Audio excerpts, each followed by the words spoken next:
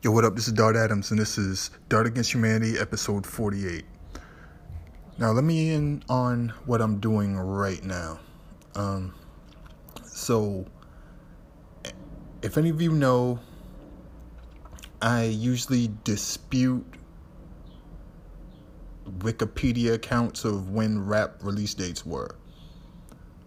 So, there was some, I suspect, erroneous information saying that the May 23rd, 1989 is the release date for Chill Rob G's Ride the Rhythm. I don't think that's right. I'm pretty sure Chill Rob G's Ride the Rhythm did not get released before, like, Soul to Soul dropped. I don't think it dropped before Kool Moe Dee's Knowledge is King, which came out on May 30th. And I'm pretty sure it didn't drop before Heavy D and the Boys Big Time, which dropped June 13th, 1989. And the reason why I'm pretty sure it isn't is because when you look at the Wikipedia information for what album dropped when, they also have Nice and Smooth's debut album, Nice and Smooth, dropping on Fresh Sleeping Bag, like not too long after, like June. And I know for a fact that album doesn't come out until like fall 1989. So I'm already looking at this like, I don't know. And then yesterday I saw people like posting 30th anniversary to this classic. And I'm like, yo, if that's a fact, I know for a fact that that album didn't peak on the charts until the next summer, 1990. And here's the problem with that. It didn't peak high. It peaked at like number 60 on the black music charts. And I know for a fact that there are albums most people have never heard of, which charted higher. Raheem the Vigilante and Quet Respect, that charted higher than Chill Rob G's. And Chill Rob G's album would have been moving, especially after The Power came out. And The Power would have been hottest. The Power came out again, I think January 1990, the Snap version. And they were playing the Snap version and the Chill Rob G version back to back on BET. I don't think they were doing this on MTV. So basically, I'm just looking through the black music charts to figure out exactly when this album came out. So I'm on Top Black Album, September 9th, 1989. Blue Magic, Chris Jasper, Tough Crew, Back to Rec Shop, Simply Red, Al Green, Troy Johnson, This Is Bass, various artists, Deatra Hicks, damn. Mamato and She, Wild, what the fuck? Sir Mix-a-Lot, Swaz, been on the charts for 61 weeks? Jesus Christ. Redhead, Kingpin and FBI, Shade of Red had been on the charts for 3 weeks. And I think that one came out in August. The album came out in August. So, Lisa and Cult Jam, Straight to the Sky has been on the charts. De La Soul was on the charts for 27 weeks. Antoinette, Who's the Boss, been on the charts for 12 weeks. Kid and Place, Too Hype, been on the charts for 42 weeks. NWA, Straight to Compton, been on the charts for 20 weeks. Twin Hype, 7 weeks on the charts. Steezo's Crazy Noise has been on the charts for 11 weeks. I know it came out way before that. It took a while to climb. Because, again, these are highly competitive charts. The black music charts were highly competitive. The soundtrack for Ghostbusters 2, been on the charts 10 weeks. In Touch, All Night, been on the charts 7 weeks. Chub Rock with Howie T and The Winner Is, been on the charts for 7 weeks. This is September 9th. Kwame's Boy Genius, A New Beginning, been on the charts 22 weeks. I already covered when Special Ed Young is in Charge, been on the charts 20 weeks. Scrolling up. 3 Times Dope, Original Styling, been on the charts 23 weeks. Boogie Down Productions, Ghetto Music, The Blueprint of Hip Hop, been on the charts 7 weeks. The DOC, No One Can Do It Better, been on the charts 4 weeks. EPMD's Unfinished Business, been on the charts 4 weeks. Soul II Soul, Keep On Moving, which was released on June 13th, has been on the charts for 10 weeks. And Heavy D and the Boys Big Time have been on the charts 10 weeks. Why? They both came out the same day. So, looking at the black music charts, it's September 9th. Albums that came out June 13th have been on the charts for 10 weeks each and at the top of the charts. Albums that came out later in the summer have been on the charts for 4 weeks. That's the DLC and EPMD. They both came out the same day. Boogie Down Productions, Ghetto Music, Blueprint of Hip Hop, been on the charts 7 weeks. I don't see Chill Rob G's Ride the Rhythm anywhere. And if Mamato and She's Wild, which is on an indie label, had been on the charts 10 weeks, Chill Rob G should be on the charts. Because the fact of the matter is that Wild Pitch actually moved a significant amount of units. Tough Crew's Back to Work Shop is new at number 98. It definitely should have outsold Tough Crew. You know? Like, Redhead Kingpin and FBI were on Virgin. Yes, that's a major. Success and Effect in the Hood. Success and Effect was on Top Records. They've been in the charts for 7 weeks. You tell me Chill Rob G wouldn't have sold better than Success and Effect? Your TFO's Doing It is on Select. It's been on the charts 15 weeks. Antoinette, who was on Next Plateau, has been on the charts 12 weeks. So what I'm telling you is that if Chill Rob G's album was released in the summer, it would have been charting already. And here we are, September 9th, it ain't charting. Matter of fact, if we go through the hot black singles, that's what they were called back then. Hot black singles sounds like a dating fucking section. And My Love Is So Raw, Allison Williams featuring Nikki D. That's number 100 in September 1989. Kumo D's They Want Money. That album was fire. Release date May 30th, 1989. No for a fact. I remember my brother and I went and bought that shit the day it came out. That album smashed LL Cool J's album, Walking with a Panther. I might do a special on that one just alone.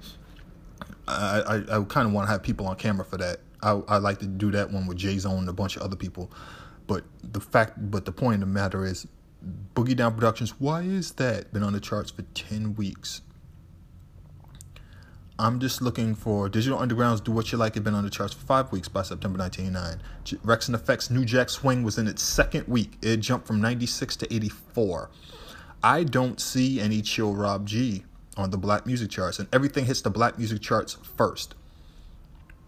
That is the one thing to do. If you want to find out where a song went or how it went, you check the black music charts first. The hot black singles or the black music charts first, because songs hit there first. Even white music hit the black music charts first before it crossed over.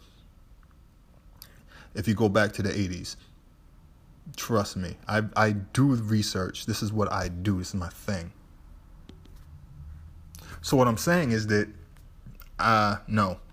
Chill Rob G's album did not come out May 23rd, 1989. There's no way in hell. There's not even a single on the charts for Chill Rob G in the black music charts in September. And if I go to hot rap singles, number 30, Me, Myself, and I, De La Soul. Number 29, I Ain't Trippin', Too Short. 28, I Got It Made, Special Ed. Big Old Butt, LL Cool J, brand new. 27, Pause, Run DMC, brand new. And number 26, Me So Horny, Two Live Crew, hot, number 1 at 25. Kid and Plays, Too Hype, been on the charts 3 weeks. They Want Money, Kumo D, been on the charts 15 weeks. Hey Young World, Slick Rick, 3 weeks. The Rhythm, Kwame, new at number 21. That's a hot rap single. I don't see Chill Rob G yet. Who's the Boss, Antoinette? Do It to the Crowd, Twin Hype. Do it, do it, do it, do it to the crowd. MC Light, I'm Not Having It. Shit. Danny D and DJ Wiz, I Got You, Boom, I Got Your Girlfriend, or I Got Your Girlfriend. Your Bad Chips. Oh, Your Bad Chips. Chub Rock with Howie T, that's number 16. I'm That Type of Guy, LL Cool J, 15. Dance for Me, Queen Latifah is number 14, been on the charts 7 weeks. This is September 9th, 1989.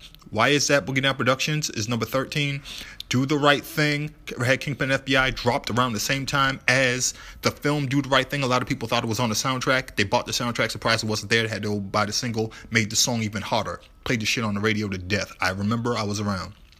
Beastie Boys, Hey Ladies, is at number 11. We Got Our Own Thing, Heavy D and the Boys, been on the charts 15 weeks, it's still number 10. MC Hammer, they put me in the mix. Hammer, Hammer, I am Hammer. They put me in the mix. Oh, oh, oh, oh, oh, oh, oh, oh, oh. Breeze's LA Posse is number 8. Been on the charts 9 weeks. Funky Dividends, 15 weeks. Number 7. Smooth Operator, Big Daddy Kane. Relatively new, been on the charts for 3 weeks. It's already at number 6, jumped from 18 to 6. So what you're saying, EPMD, been on the charts 5 weeks, jumped from 14 to 7 to 5. Bust a Move, Young MC, jumped from 11 to 9 to 5 to 4. NWA, Express Yourself, 13, 2, 2, and then down to 3. Why? Because Public Enemy's Fight the Power is number 2 on the charts after 9 weeks. And the number 1 song rap single, September 9th, 1989, is DOC's It's Funky Enough, which has been on the chart 7 weeks, went from 7 to 3 to 1. Now, next to it, Do the Right Thing, Red Kingpin and FBI. Do the Right Thing is from the LP A Shade of Red, produced by Red Kingpin from GR Productions, which is really Gene Griffin, and Markel Riley, mixed by Teddy Riley and Gene Griffin. And it's weird because he was Teddy Riley's mentee, you know? But he actually did quite a bit of production for Wreckx-n-Effect. A lot of it he didn't get full credit for. So what I'm saying is, here I am in September, and I don't see Chill Rob G's singles in the hot rap charts. I'm just telling you, there's no way that shit came out May 23rd, 1989. It's not possible. But what did happen is May 24th, 1994, a classic album was released, and that was Ja Rule the Damages, The Sun Rises in the East. That would be 25 years ago today. God damn. I was a junior in high school. It was the end of my junior year. The singles that really come to mind when I think of this thing, I knew Come Clean dropped. It was like the first single. First of all, attention came to Ja Rule after they did the song I'm the Man on Daily Operation. So much anger built inside, so don't stop, say hi, motherfucker, just die. But I believe like it was him, the beat switches. He talks about dirty rotten scoundrels, and my name is Ja Rule, utilizing my tools from 92. MCs step up in mobs to defeat us. We get props like Norm Peterson. Lots of beers. Got the skills, Crino, so I always have cheers.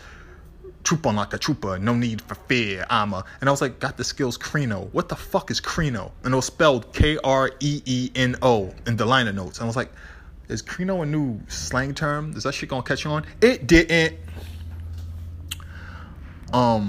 So Come Clean comes out. Doom, doom, doom, doom, doom, doom. Uh-oh, heads up, cause I'm dropping some shit. Uh-oh, heads up, cause I'm dropping some shit. Uh-oh, heads up, cause I'm dropping some shit. One of the greatest Primo productions of all time. The single was really huge. And the thing was that the reason why the song took off too, not only because it was super dope, is because the single, for some odd reason, Ja Rule singles, whoever directed them, looked super clear. Like he was using a different type of film for his video stock. And it always showed up on cable. And everybody was just like, yo, who does his videos? These videos are fucking amazing. And it was like the dude getting tortured in the chain and shit like that. And then the next single, of course, was I'm the original Dirty Rotten Scoundrel. Dirty, dirty, rotten scoundrels. Dirty, dirty, rotten scoundrels. And he was, at the time, there was an R&B group called DRS. Who had a song called Gangsta Lean. This is for my homies. I do so much fucking singing on these, and I'm like, why? Why do I do this? I'm not the guy with the voice. I was the dude who they used to turn the mic off and I used to do the dancing in the background. Anyway, the original big single. Now, I will tell you, there's one problem, major problem, if you go to the Wikipedia page for this joint. And I pointed this out a couple days ago because I was trying to research to make sure this is actually the release date it is. But if you go to the Wikipedia page, do not cite the Wikipedia page. Why? Because it's going to tell you that the single Can't Stop the Prophet was released in April 6, 1994. And I know for a fact that is a lie. That song doesn't really hit the black music charts or rap single charts until like the fall, late in 1994. Because the Can't Stop the Prophet video, when you look at it, it's done by A3 and a whole bunch of like famous graph artists. That is an animated video. That video took months of production and post-production to get done. There's no way that video was going to get made before the album dropped. It says released April 6, 1994. No. The album came out May 24th. All 3 videos for this album were not out before the album dropped. You Can't Stop the Prophet video didn't drop until later. Now, what did I love about this album? Another excellent Primo album. Primo had been like become adept, a master at crafting albums and sequencing albums, going back to the Gang Starr days. He done one-off productions and like joints for people, starting with like the interludes on Daily Operation. 92 interlude ended up becoming Yes Yes Y'all for Heavy D on Blue Funk, one of my favorite Heavy D albums. But you know, he had other joints that like ended up being picked up from people's albums. But when you listen to this album, Brooklyn took it. Brooklyn keeps on taking it. Brooklyn keeps on taking it. Then like the masterpiece that is Living Proof by Group Home, because those dudes were not lyrical. Not. That was Premier, put them in position to win. And I think it's kind of crazy when you think that possibly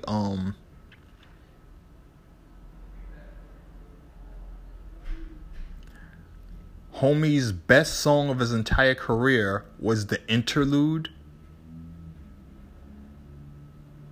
on Daily Operation, and they put him in Group Home with Lil Dap. Malachi the Nutcracker, Words from the Nutcracker. Words from a Nutcracker made Malachi sound like he might be promising, and he wasn't. Way to go, Primo. You're the man. Mental Stamina featuring Alpha Raw. Futuristic, topical matter. My mental violence will devour at a crazy rate.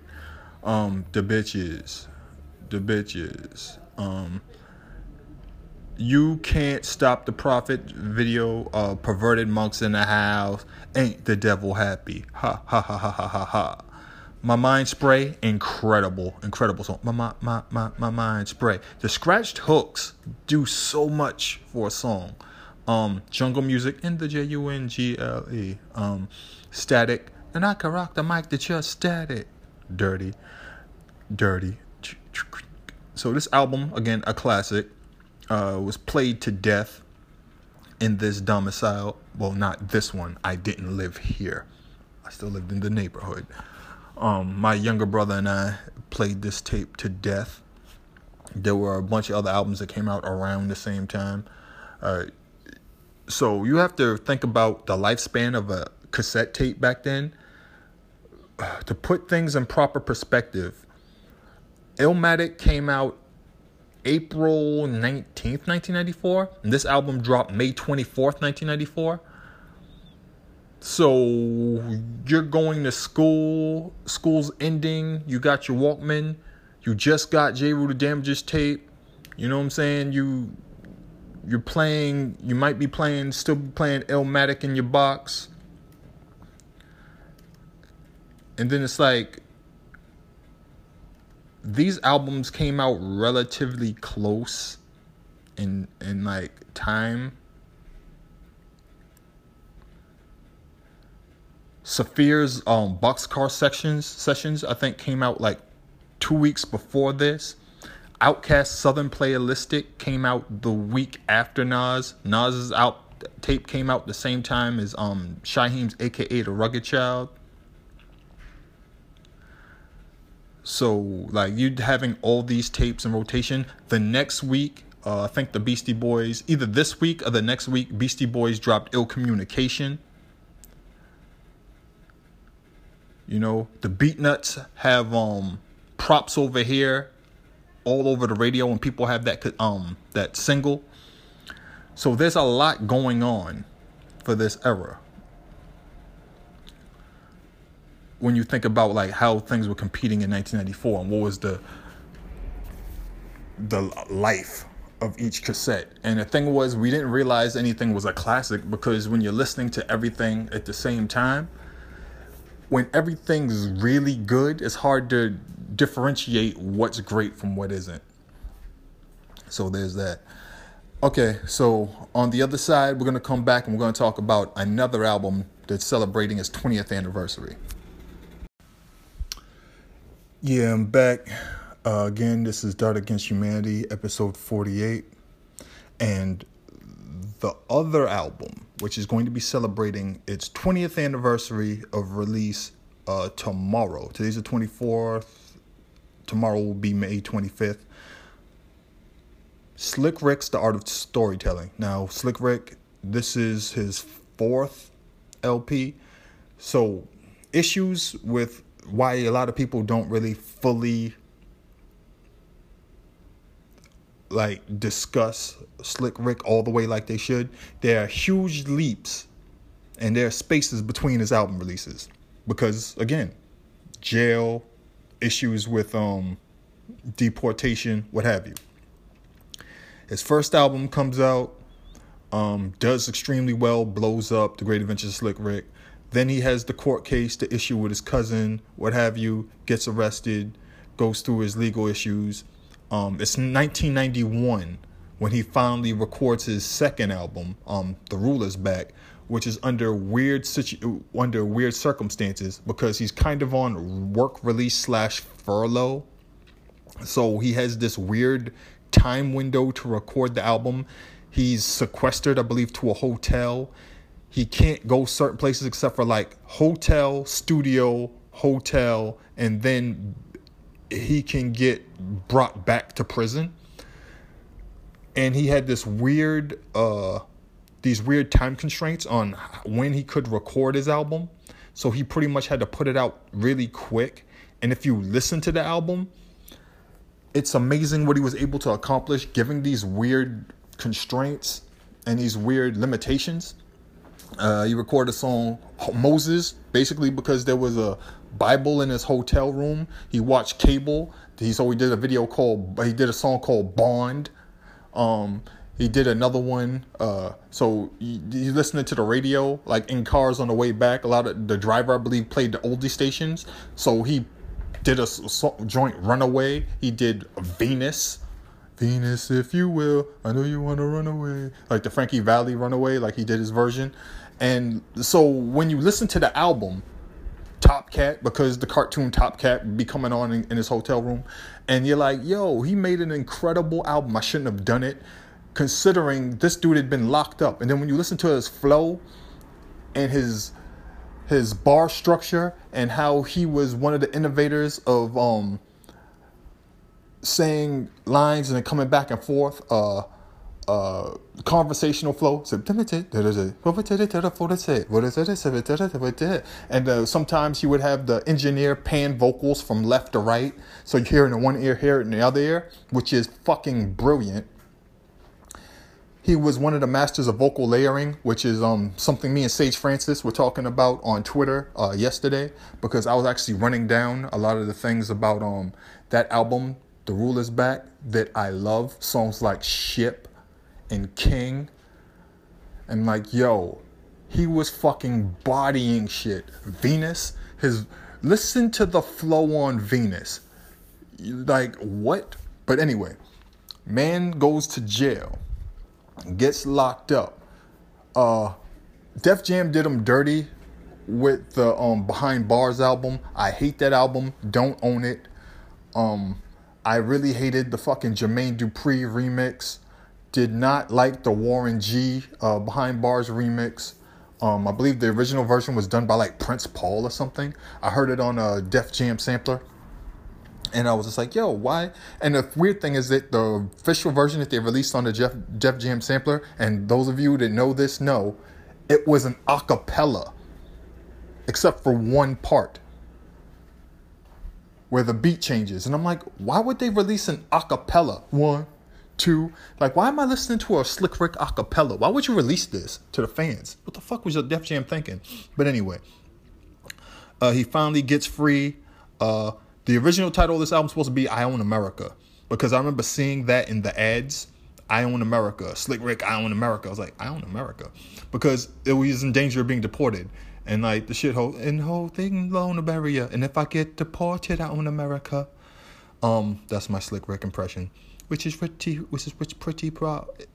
Anyway, it's horrible. So Bimmy Ante, who of course is the famous Ante family. I don't need to get too deep into that. Bimmy working for Def Jam. He's the A&R this album. He did a hell of a job. I'm not going front. He A&R'd the shit out of this record. So you have the jail skits where people are like doing Slick Rick lyrics, bringing everything together. Clark Kent put his foot in his joint. He did Kill Niggas. He did Two-Way Street. He did I Own America Part 1, which I believe is the original version of the I Own America, which they were going to run with. The later one is the one that Bimmy was involved in. Rashad Smith, aka Tumbling Dice, was in on it. Why Clark Kent did. He also did Memories, where I believe he said his family used to dress like Andre 3000 and his girl dress now. He said lines like down south barbecue ribs fall out of nigga mouth. You know, like he was still saying really clever shit. It's working, girlfriend. Like, my brother and I had the CD because it's 1999 and we were buying CDs. And we were fucking crying, laughing at some of the shit that he was saying. And we were like, yo, this dude is 10 years removed from, like, over 10 years removed from his classic debut album. You know, and almost 15 years removed from Lottie Dottie. But he still has it at this advanced age. And the album went gold in a month.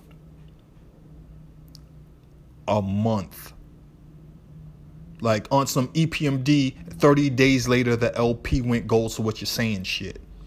In 1999.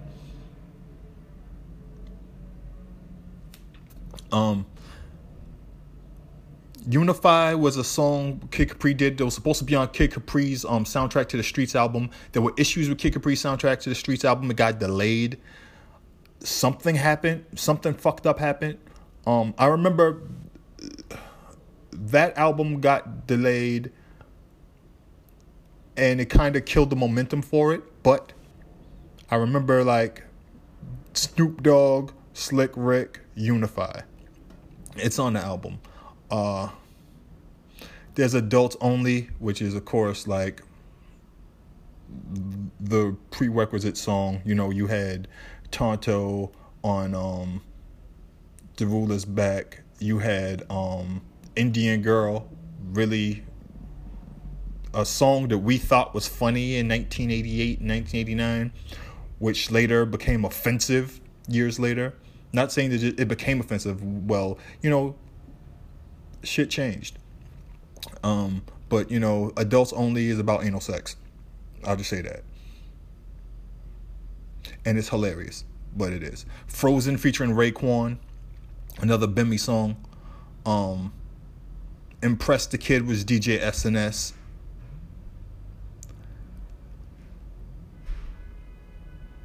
But yeah, this album, I say this album's a classic. And the thing is that I don't think a lot of people really realize that it's a classic, even though it did really well. Like, the single Street Talking, like, dun, dun, dun, dun, dun, dun, dun, dun, dun, dun, dun, dun, dun, dun, dun, dun, dun, dun, dun, earning things I ain't earned, honest man. Slick Rick and Outkast on his jam. Like, that shit was dope. Andre 3000, I wish would have been on it. Again, it's just Big Boy. Jazzy Faye did the production. Karan Goodman, formerly of the Youngsters, later the Illy Funksters, and member of the Trackmasters, produced Me and Nas Bring It to Your Hardest. Finally, two rappers that are Billboard starters. Me and Nas Bring It to Your Hardest. Not the greatest song on here. King Peace in the Chess Game, which is him and Cannabis. Cannabis just rapped his ass off. Then again, Cannabis rapped his ass off on Hell with Pharoah Monch too, which came out months later. I mean, about close to 6 months later. Trapped on DD, trapped on MP3s and downloadable, trapped on CD, trapped on DVD and downloadable MP3s. Like, yeah, you killed it. Cannabis was also on You Bust 'Em, I Punish 'Em with Rakim. So he's doing all these great guest appearances, but his album was ass. His album was like Edith Chacon in 1984. It was ass. If you don't know what Edith Chacon is, IRISCHACON. Just type in that name and either 1983, 1984, 1985. It'll all make sense. Or maybe you could just type it in alone in the YouTube and it'll all make sense. And if you don't know who Edith Chacon is, I feel so sorry for you. I feel deep, deep sadness. And I'm so glad I'm Black Tino. So damn glad. Anyway, right? So this album, Classic, comes out tomorrow. Most people would have gone on Instagram and done the 3 slides and would have said, hey, on May 23rd, 1989, Chill Rob G's Ride the Rhythm drop. And then on May 24th, 1994, we get J. Rue the Damager, and he dropped The Sunrise in the East. And then on May 25th, 1999, then we got this classic by Slick Rick. But that's where research comes in. And I do research beforehand, before going in. So one of the things I was actually trying to do is right now I was writing a piece for I was telling you about for DJ Booth. But one of the things I wanted to do to bring the piece together was I was trying to find the release date, a definitive release date for MF Doom's Operation Doomsday. And the reason why it hasn't come out yet is because I wanted that to be the conclusion of the piece, and I didn't find the release date.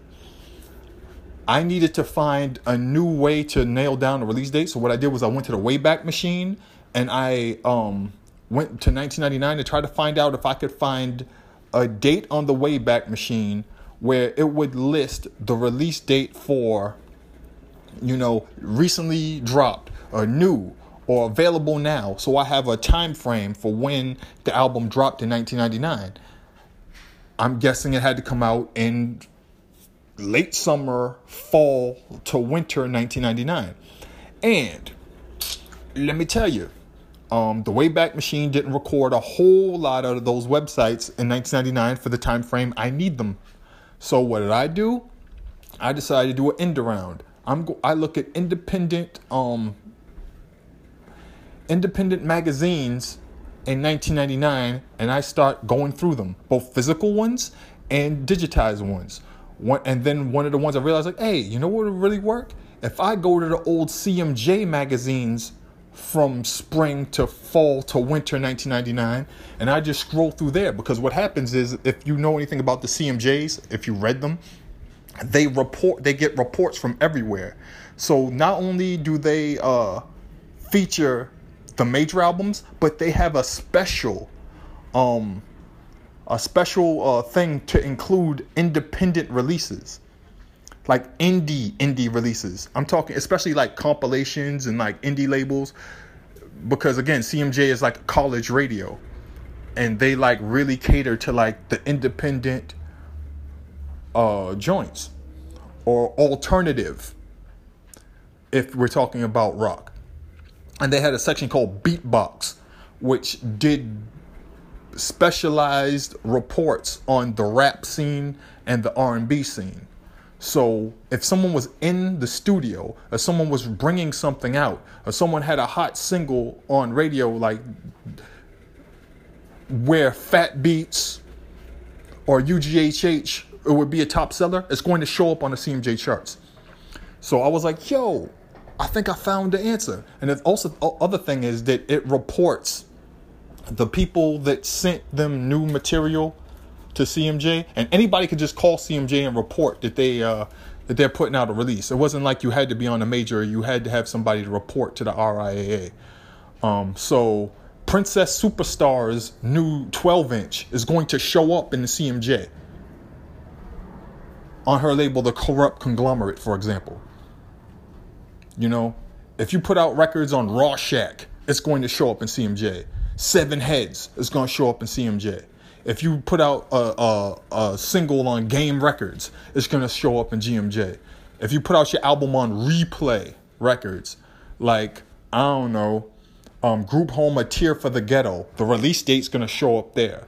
If you're Socrates and you put out your the Underground Tapes Volume 1 on Sirius Records in Canada, it's going to show up in CMJ. Point I'm making is, I had found the way, the sure shot way, so I thought, to figure out the release date of Fondulum's, because again, they knew Bobbito, Fondulum's Operation Doomsday. So I'm pouring through every issue, every chart, digitized, physical ones that I could find. And I'm just going through the charts, going through these charts. I'm finding everything. I'm finding release dates for shit I didn't even know I was looking for. The Funky Precedent, I had no idea what the release date was. I bought this CD, Tectonics, on Alm. I remember returning it because it was just too much noise. And I was like, I just found a release date for it. I was like, really? That's when it came out? I'm finding release dates for everything. Every independent single, fucking Backdraft by Arsonists. And the thing is, they have a review section too. So if you don't see it here, you'll see it here. So I'm seeing every independent album from 1999 come down the pike. And I do not see. I'm on the December 13th issue. And I'm like, yo, I haven't seen this shit yet. And I'm like, yo, I'm going to have to keep doing this. I'm determined. I'm going to find the release date for this album, because it's just, I feel like it's something that needs to happen. So now the conclusion of the joint I'm doing for DJ Booth about like rap research and the links that people don't go to do it. And I totally understand, again, why they don't do it, because this is not cost effective. I should have had a piece out already, and I should already have my invoice. And it was supposed to come out this week. And I was doing extra work because I was trying to prove a point of how... you know what? It works better this way, because I'm trying to prove a point on how much research and care it takes to actually do this research properly, but most people can't. And also another thing is that I recently did some research for somebody else who just was curious to know when the release date was for De La Soul's Buddy single. I found the date, but I found the date in like 45 minutes to an hour. And while I was doing it, I'm walking through the research, and I'm sending like screenshots and like pictures and stuff like that. And I'm explaining my process. And I realize as I'm doing it, I'm so experienced at doing it that I know when to jump ahead. I know when to go here. I already know in my head the time frame of singles. I know when everybody else's shit dropped. And I know when I saw certain videos on TV, I know where to go. I know to look for the clip list in Billboard, so I can see when the video started airing, when it got added to BET and stuff like that. I'm going to the individual radio reports, so I know certain black radio outlets like K-Day, who played rap and got the new singles as soon as they came in. So I'm going through their July, September, October, and I know if I see this song here, it's not being played because they played it first. You know, I'm going through the New York playlist and everything like that, looking at flyers. And it hit me. I'm like, yo, I can do that because I actually know what I'm doing. If you're not experienced at doing this type of research, you're not going to find shit.